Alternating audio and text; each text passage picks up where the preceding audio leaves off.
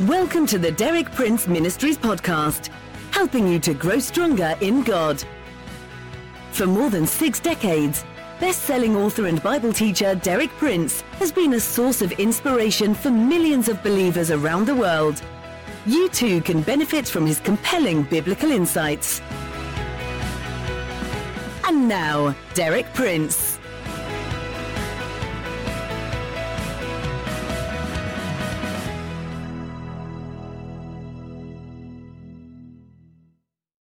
In my 2 previous talks on endurance this week, I've explained certain basic things. First, endurance is an essential element of a successful Christian character. Without endurance, we cannot achieve success in our Christian life.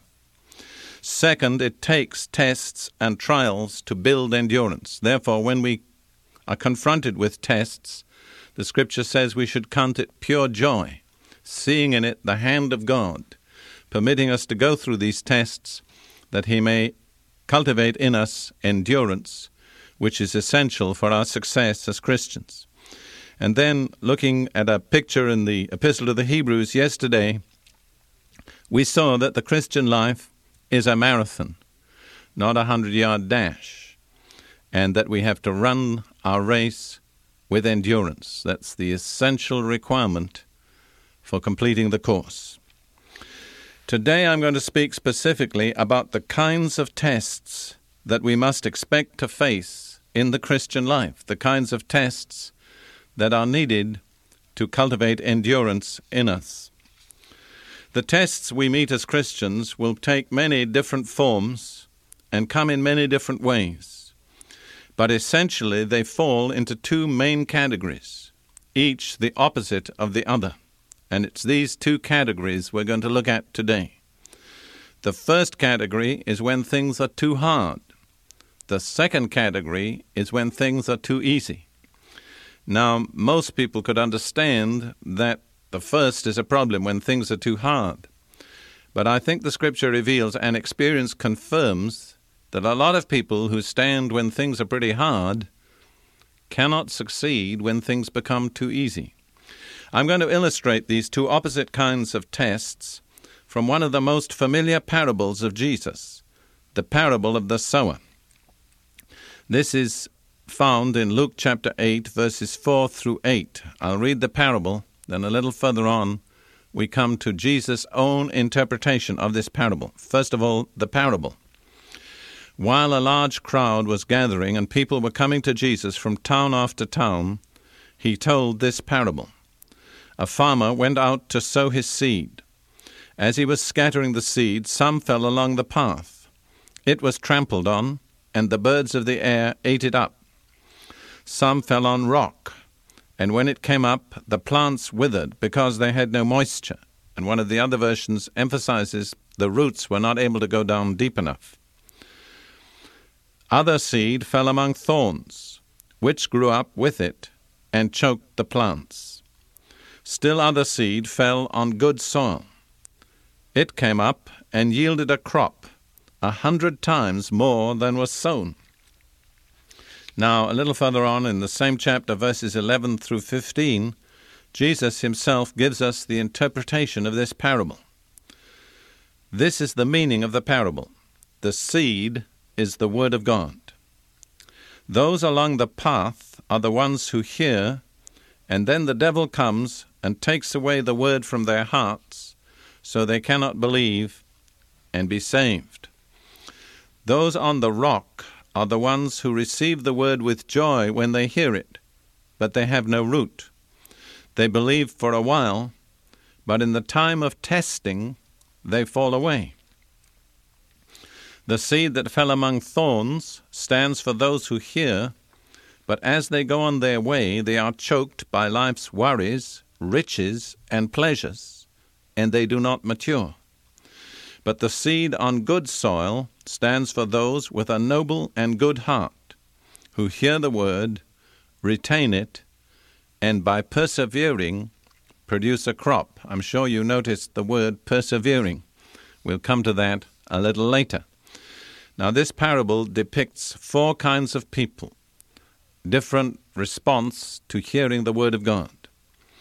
The first kind, that's the seed that fell on the pathway, are those into whom the word never enters, and we are not going to be concerned with them. The second kind, those that were in rocky soil, represents those who receive but cannot endure testing. The third kind, those who fell among thorns, represent those who are choked by life's worries, riches, and pleasures. Then the fourth kind are the kind we all want to be, those who produce a crop by persevering. Well, as I've said, we're not going to spend time on the first group because the seed never entered. Nothing ever happened. The birds of the air came and caught it away before it gained entrance. We're going to focus for a time on the second and the third groups. The second group with those who received but could not endure testing, the ones who were in the rocky soil. The third group were those among the thorns, where the plants grew up, but they were choked by the thorns, which were life's worries, riches, and pleasures. Now, concerning those on the rocky soil who could not endure testing, in a parallel passage in Matthew chapter 13, verse 21, as Jesus interprets the parable there, he says, when trouble or persecution comes, they cannot endure. There's one word I want to emphasize there. It's when. When trouble or persecution comes. Jesus did not say if trouble or persecution comes, but when.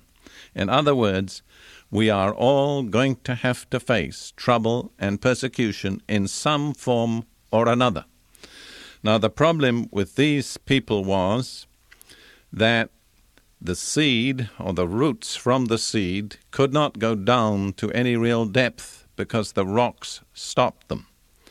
And so when the hot sun rose and beat upon those plants, although they'd grown up very quickly, they withered and died because their roots didn't go down deep enough.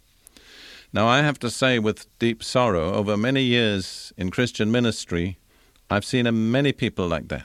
I've seen people have a marvelous experience of conversion, get all excited about it. And you think, wonderful. But I've come to ask myself, are they growing too fast? Are they growing up so high, so quickly, because they haven't gone down deep enough? They're the kind of people who give superficial adherence, but there's really no depth in their commitment. And when the testing comes, they just wither. A few years later, you wonder where they ever were. They've just dropped out of the picture. Let's look now at the third kind, those who fell among thorns. Their problem was that things were too easy. Notice the problems: life's worries, riches, and pleasures. Now, riches and pleasures suggest a life, at least, of comparative ease. There's not a lot of persecution. There's not a lot of opposition. There's not a lot of pressure. Things are going too well. I want you to compare the words of Jesus in Luke 17, where he speaks about what it'll be like at the end of this age, and he compares the time of Noah and the time of Lot. And this is what he says: just as it was in the days of Noah, so also it will be in the days of the Son of Man. That's the close of this age. People were eating, drinking, marrying, and being given in marriage up to the day Noah entered the ark. Then the flood came and destroyed them all. It was the same in the days of Lot. People were eating and drinking, buying and selling, planting and building. But the day Lot left Sodom, fire and sulfur rained down from heaven and destroyed them all. What was the problem with these people who didn't make it through? They were too occupied with temporal things, and I want to list the things that Jesus mentions: eating, drinking, marrying, being given in marriage, buying, selling, planting, building. Now, what I want to point out is none of those things are sinful.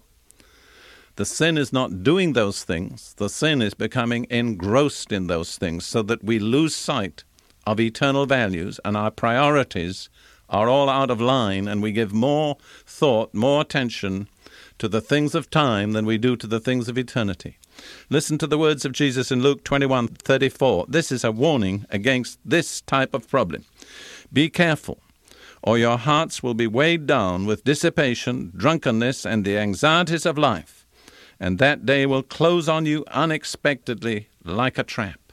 Don't get entangled with the things of time. When things are going easy, when you have riches, when you have pleasures, just bear in mind that's not the ultimate. There's something much more important. Don't lose sight of the eternal. Don't let those things choke the life of the seed of the Word of God, which is growing up in you. Finally, let's look for just a moment at the fourth group, those who actually produced a crop.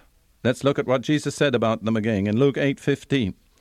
But the seed on good soil stands for those with a noble and good heart who hear the word, retain it, and by persevering produce a crop. Notice there's no way to produce a crop without persevering. Persevering is essential. You can receive the seed, it can begin to grow in your life, all sorts of exciting things can happen. You can have a very wonderful encounter with the Lord, a wonderful conversion, a wonderful new birth. But unless you persevere, the end will not be what God intends. These people had a noble and a good heart. Well, that's something that we need to be grateful for. But notice, the nobility and the goodness of their heart had to be cultivated by perseverance. You know, as I've lived the Christian life and ministered to people, I've seen a lot of people who didn't seem to have very much, who made it through. And a lot of people who seem to have a lot of talent and ability, who never made it through. What was the difference? The difference is perseverance. Without perseverance, no matter how many talents you may have, you will never make it through. You'll never produce a crop.